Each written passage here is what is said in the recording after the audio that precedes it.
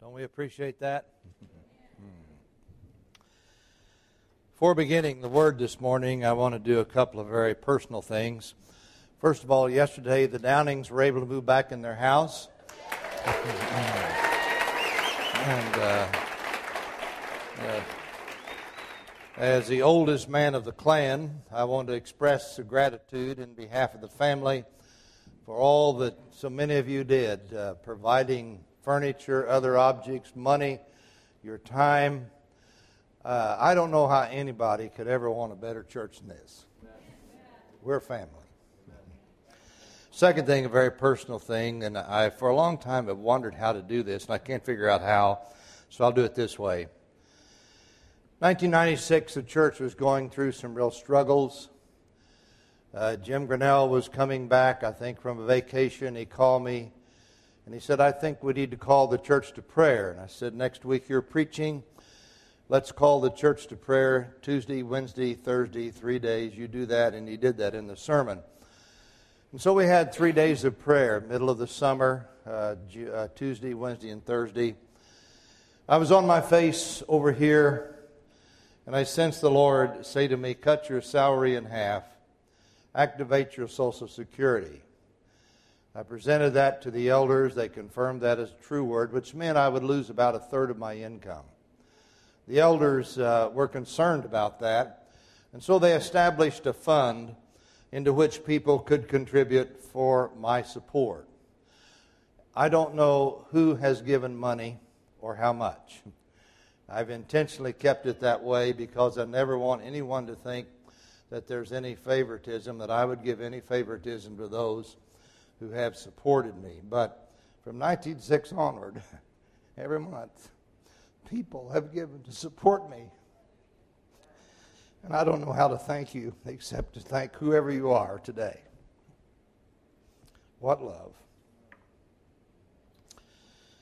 Last Sunday, Bill talked about connecting the dots.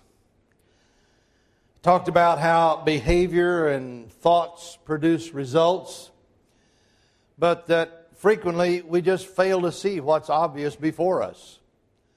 How cause produces results. We fail to connect the dots. This morning I'm going to borrow from Bill and continue with that figure a little bit and conduct some dots, but not the same dots that Bill focused on. We want to talk about some other dots. Think about this. This is the first Sunday of April. Can you believe it? A fourth of the year is gone. And we're moving rapidly. We passed the quarter mark. Most years we would have already celebrated Easter Sunday. But here, this year, Easter Sunday is the very last Sunday of April. And so this morning, as we travel down the road toward Easter, it seems to me it'd be a good time to remind ourselves of why we celebrate the cross, why we celebrate the resurrection. There'll be nothing said this morning that you don't know, and yet it's good that we take time to remind ourselves of what we know. So we ask the question, why Easter? We want to connect the dots. But first, let me take a couple of sidetracks to deal with some frequently asked questions. You notice when you're in certain websites, they have FAQs if you're wanting to find out something. So let me deal with a couple of FAQs related to Easter. The first one is, why does Easter Sunday not always occur on the same calendar day of the year? Why does it move as it does?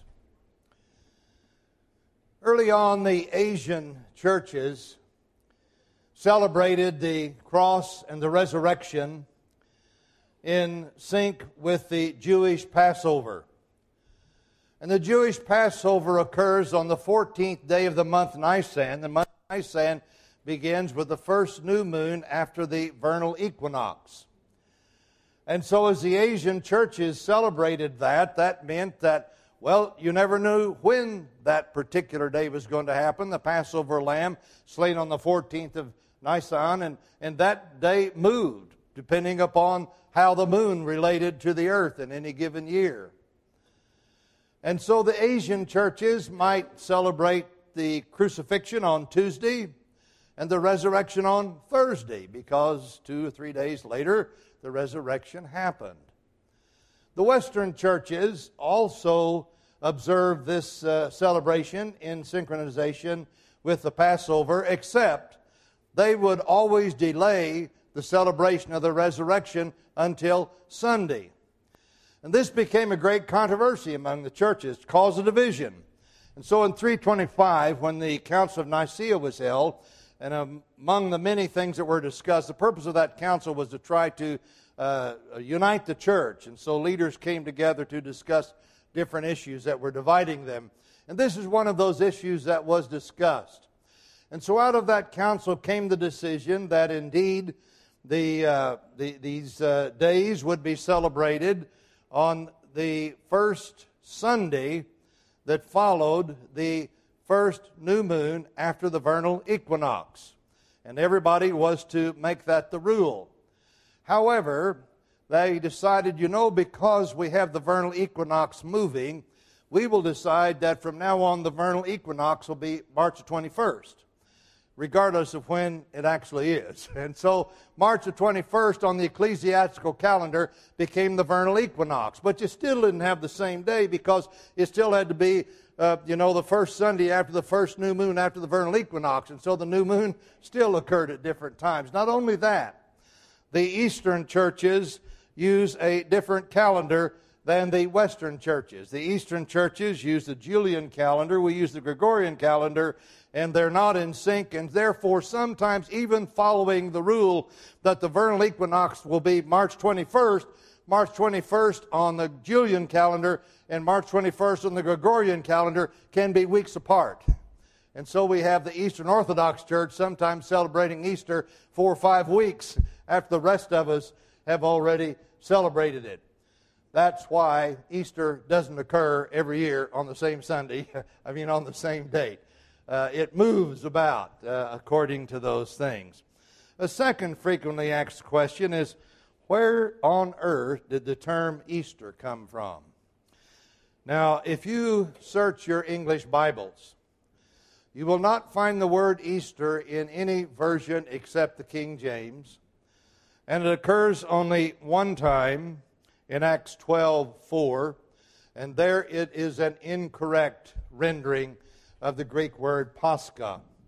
Pascha is a Greek word that refers to the Passover. And in almost every culture, the word that is used to describe this time of the year is some version of Pascha. In French, it's P-A-Q-U-S. In Spanish, P-A-S-C-U-A. In both Scotland and Sweden, P-A-S-K. In Dutch, it's P-A-S-C-H-E-N. Danish, P-A-A-S-K-E. In Latin, P-A-S-C-H-A. In the Celtic churches, it's interesting, C-A-I-S-C, which is the Irish equivalent of P-A-S-C-H. I don't know how to pronounce C-A-I-S-C in Celtic. Some of you may. So where did the term Easter come from? In all honesty, we have to say the origin is uncertain. There are different points of view. Let me tell you the 3 most dominant points of view. Some seek to explain Easter as originating in the spring festival of a Teutonic goddess. Sometimes you see the name spelled E-S-T-E-A-S-T-R-E. Sometimes you see it spelled O-E-S-T-R-E, but some form of Estra. And according to this view, in the 2nd century, when Christian missionaries went among the Teutonic tribes, began to evangelize, they found them in the springtime having a rather raucous celebration of this goddess, whose earthly representation was the rabbit. And so the Christians thought, what do we do about this? Because here's this raucous celebration happening at the very same time that we celebrate the resurrection of Jesus. And so they very gradually began to subvert that pagan celebration until finally it became identified as the Christian celebration. And so from Estre came the word Easter. Another explanation that's given by linguists point out that in the early church, especially in the 2nd century, it became the custom that when somebody was baptized, you removed your garments, you were immersed, and when you came out of the baptistry, you were given a white robe. And it was a custom for many people to put off baptism until the week before Easter Sunday, before the resurrection day. And so that particular week, in every village, there were many people wearing white robes. And therefore, this came to be called the Hebdomna Alba, which means the white week. And as the Germans began to practice that as well, and they translated that word into German, they came up with Esostrum, and out of that in time came Easter. So there's some linguists who say that's where it came from. It's interesting, I was reading the scholar by the name of Caedmon Parsons. Caedmon Parsons is an Eastern Orthodox scholar of the Middle Ages. He argues that the term is purely an Old English term, and it predates the 2nd century. He says that when the Anglo-Saxon missionaries, and there were 2 that did this, actually 3, when they went among the Teutonic tribes and began to evangelize them, they already had the term Easter as a part of their language, and that therefore became injected into the Teutonic tongues, which in time became Easter in those regions. He also points out that there's only one place in antiquity where there's any mention of a spring goddess among the Teutonic races, and correctly points out that in the middle 1800s, as the various states, Teutonic states, began to move toward becoming the country of Germany, there were many that were very much focused on trying to validate an ancient German culture. 2 of these were the Grimm brothers, who wrote the Grimm's fairy tales. You notice most of those fairy tales are German. And so they were the first ones who began to really write about the existence of such a spring goddess among the Teutonic races, and so on and so on. And then it was interesting to me as I read, I found that he listed 23 Old English terms predating the 2nd century, all that had some form of Easter in them. And so that's his explanation as to how it came from, the origin being in the midst of the Anglo-Saxon language well prior to the 2nd century. Now, which of these 3 is right? I don't know. Actually, I could spend hours and hours and hours trying to research and test this and test that. But to me, how unprofitable that would be. I want to plead with you in this church today, because I know some of you have different views on this. Let's not judge one another over the use of this term. In every culture, there have always been springtime celebrations. And it just so happens a resurrection of Christ happened at that time of year. And so we do have the more cultural, the more secular celebrations of spring. We Christians, however, celebrate the cross and the resurrection of Jesus. And if I use the term Easter, you know what I mean. And I'm not honoring a Teutonic goddess. I'm not honoring the ancient language of the Brits, nor am I honoring the White Week. But I am speaking of the crucifixion and the resurrection of Jesus. And it's just handy to say Easter without 5 words explaining what I mean. Some people want to call the Resurrection Sunday, Resurrection Sunday. But there's even objection to that, because that's what every Sunday is. Every Sunday celebrates the resurrection. As a matter of fact, many argue that's why we have communion on Sunday. We have the Lord's Supper, in which we display the cross of Jesus, but it's held on Sunday, which celebrates the resurrection. And so by holding communion on Sunday, we have the full gospel displayed by both of these things being present at the same time. As a matter of fact, there are some who argue it's wrong to have the Lord's Supper on any day other than Sunday, because you're having the cross without the resurrection. There was a time that was my position. It no longer is, as you well know, because I participate in Maundy Thursday. So But anyway, that's it. To call it Resurrection Sunday even is somewhat redundant, although not wrong, but somewhat redundant. So, why Easter? Well, following Bill's plan of connecting the dots, let's connect the dots. And as we seek to do so, as we ask the question, why Easter? There are really two reasons: sin and God's love. Let's talk about sin. In the New Testament, there are two words that we render sin. The first word is paroptoma.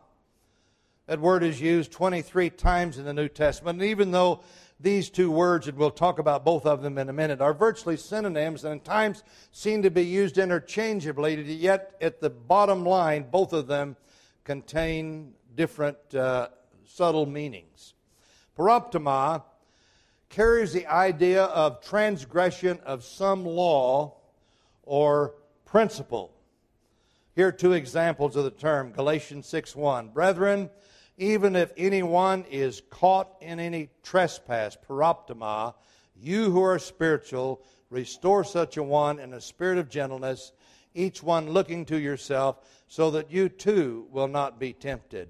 Galatians 2:13, when you were dead in your transgressions, your paroptoma, and the uncircumcision of your flesh, He made you alive together with Him, having forgiven us all of our transgressions.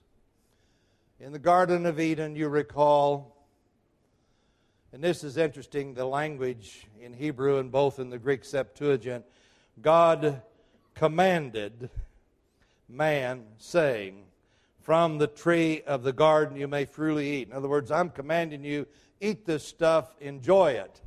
But here's something else. Another part of my commandment is this: don't eat of the tree of knowledge and good and evil. The day you do, you will surely die. So a command to enjoy all the good things I've given you, but I also command you, leave that one alone. You know the story.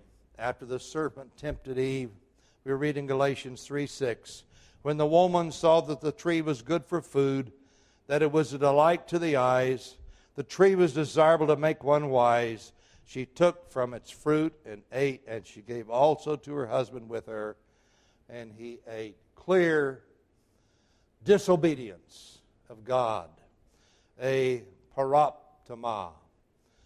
1 John tells us that sin is disobedience of the law. Think of all the consequences of that single act.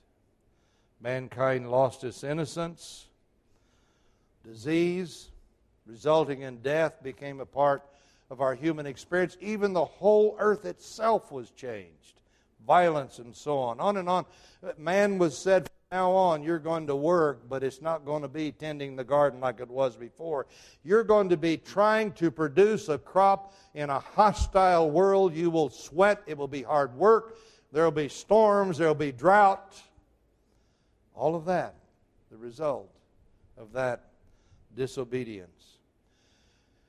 From that first transgression, the virus of sin became a disease that is perpetuated in every generation of the human race. And every individual, every single one of us has a propensity for sin. It's our disease as human beings, that sin of disease in our lives. You know, from time to time, various ones have gotten this idea, well, we're just going to solve all the problems. We're going to all get together. We're going to live together in a loving community. And back in the Jesus movement, a lot of folks tried it. They tried it at Walden Pond. You hear about the New World Order. We'll all just get together. Matter of fact, there used to be some songs like that. Scooby, take my hand, we'll all get together. I can't remember the words. You know the song, you guys that were alive back then, as I was. But I didn't sing them. You did. But but you know the song. We all just get together in love. Every time that's been tried, it didn't work because the disease of sin and selfishness and jealousies and judgment and all these things crop up. It's unavoidable. Even among the holiest of groups, it's something that we have to work on. It is the disease of sin. Nothing more tragic as a result of this disease and the severing of the relationship between man and God. At the bottom line, sin is the expression of our need to be in control instead of letting God sit upon the throne. That's what it is. I'm going to be in control. My desires, my lusts are going to be in control, but not you. A number of times as Paul talks about this, he uses the term enemies of God. We are enemies of God because we're trying to dethrone Him. A part of us is anyway. Here's some passages in which Paul uses that language. Romans 5:10, 2 Corinthians 5:18 and following, Ephesians 2:3, Colossians 1:21. We enemies of God. That's really what we are. We're going to take over your castle, or at least right now your castle's not going to be where I live. The second of the Greek terms is hamartia, used 174 times in the New Testament. It's cognate, harmatama, 4 times. And it carries the idea of not deliberately disobeying, but of missing the mark. In other words, imperfection. The Hebrew word is hama, which just means to miss. Because of the disease of sin, we will always miss the mark of perfection, even though we're determined to hit the mark. Now, I have a cousin whose husband was a brilliant mathematician. And he just lived in this strange mathematical world. He carried journals around. While everybody else was having conversations or dinner, he'd be over in a corner inventing formulas and all. I have one of his journals that he left at my house one time. Most precise, deliberate, unbelievable, careful script. Most bizarre thinking in the world. I have no idea what it's all about. But this interesting genius. Now, my cousin, who was his wife, and he had a little boy, and the father had no involvement in this son's life. The boy's mother and the boy's grandmother reared him. And he never knew the robustness of what it means to be a male. His grandmother was the principal of his school, so nobody ever dared bully him, challenge him, or else the wrath of the principal came down on him. He lived a totally protected, unmasculine life. One day we were in Veneta visiting my aunt and my boys. I think all of us were there, Barb, all 5 of the kids. And they happened to be in town, and they were there. My boys were climbing trees, and David decided he wanted to try to climb a tree. And oh my goodness, his grandmother and mother fearfully watched at the window. You know, he's going to get hurt. And then the boy started throwing the baseball. He had never thrown a baseball in his life. And I don't know which one of my sons it was, but stood over here with the glove, and he wound up to throw as hard as he could, and he took dead aim. But instead of going to the glove, the ball went that way and broke my car window. Now, he didn't mean for that to happen. He was aiming, but he missed. How many times has that happened with us in life? Hallett and I were talking some weeks ago about practicing on our instruments. My practicing the clarinet, his working on his guitar. And he said, you know, isn't it interesting how some days it all just goes so easy and other days nothing goes right? That's so true.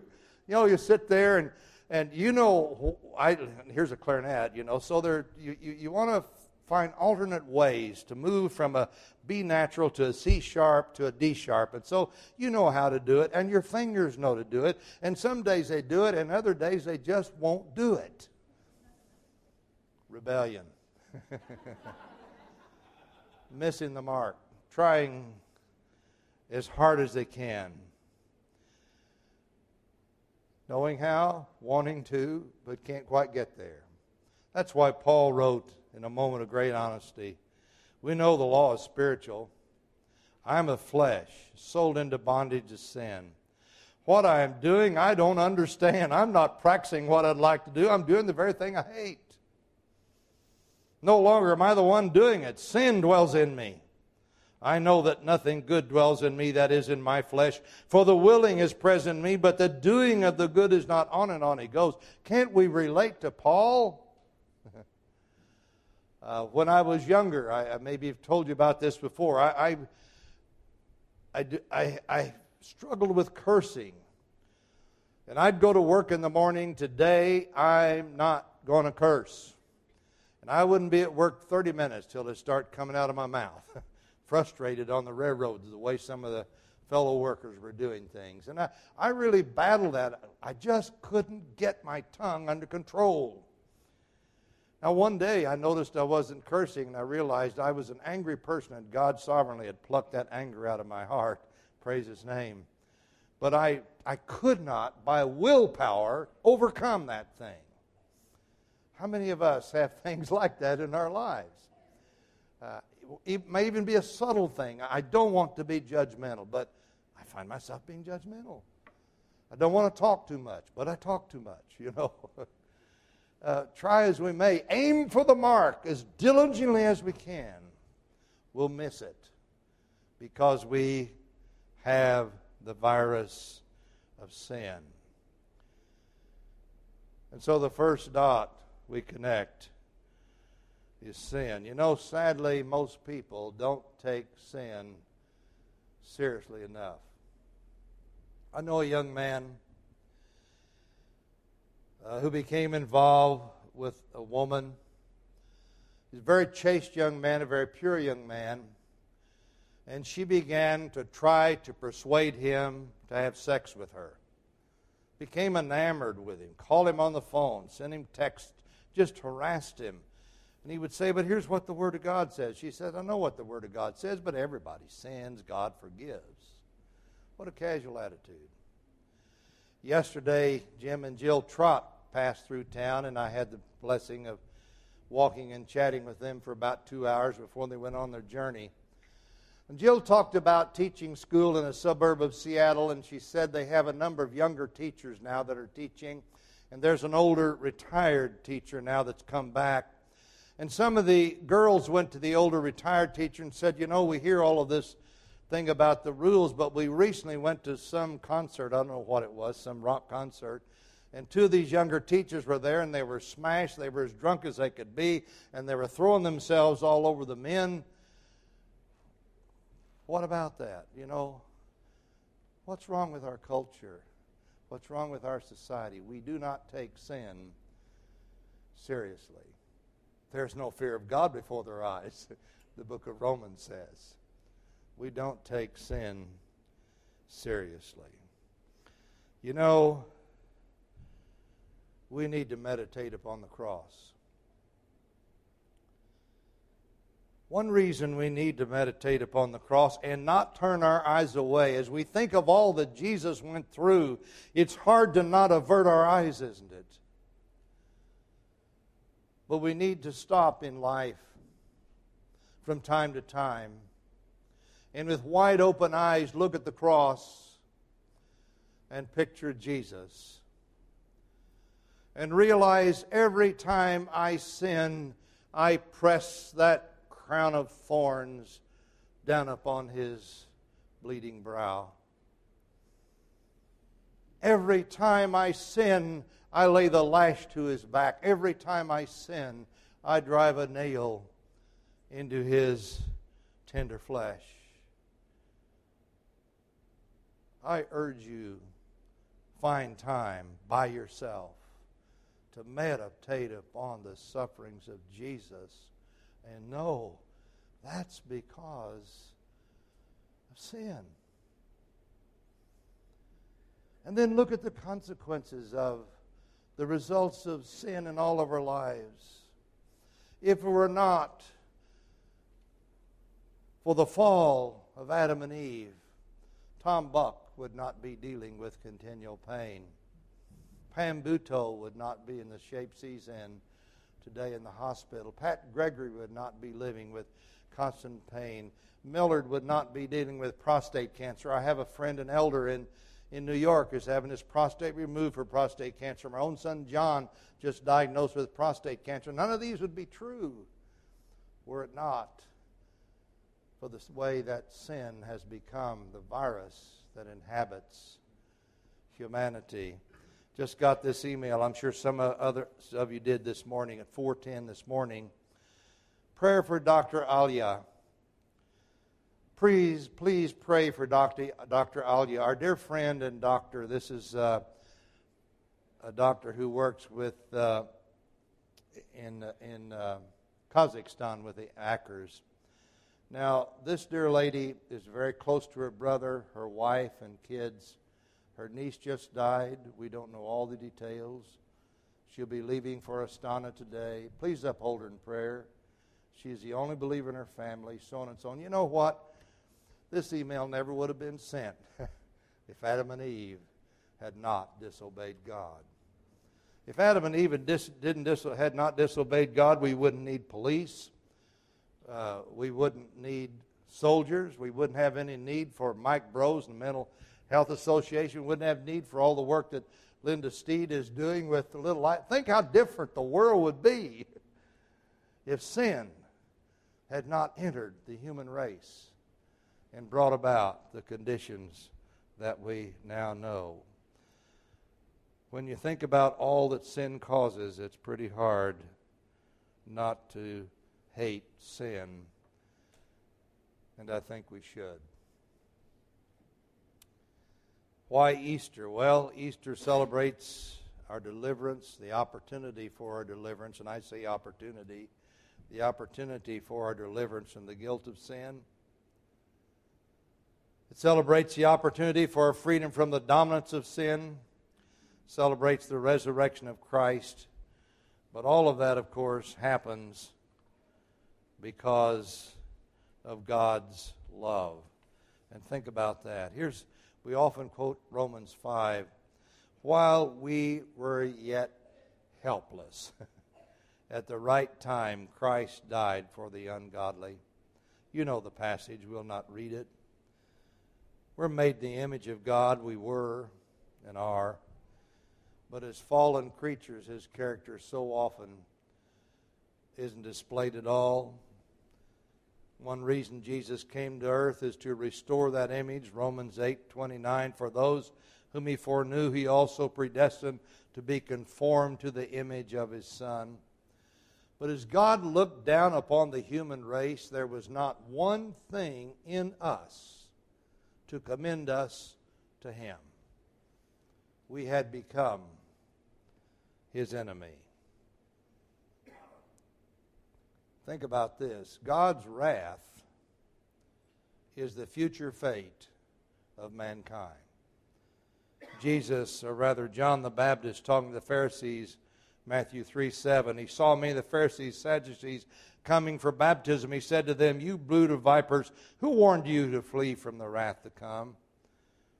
There's a wrath that's coming. Paul wrote to Thessalonians 3 times, here are 2 of them. We wait for His Son from heaven, whom He raised from the dead.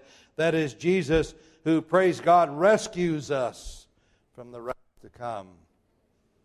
For God has not destined us for wrath, but the obtaining of salvation through our Lord Jesus Christ. Wrath was and is the fate of the human race. But God's love was not content to leave it that way.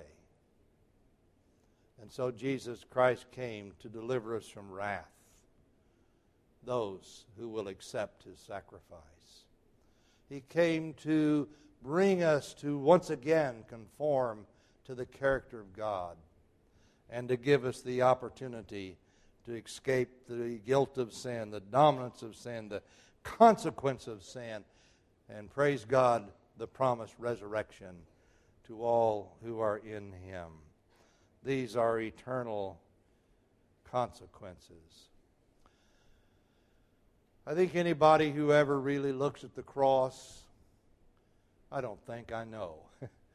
Anybody who really takes a serious look at the cross and a serious look at his own life can say with Paul, is a trustworthy statement deserving full acceptance, that Christ Jesus came into the world to save sinners, of whom I am foremost of all.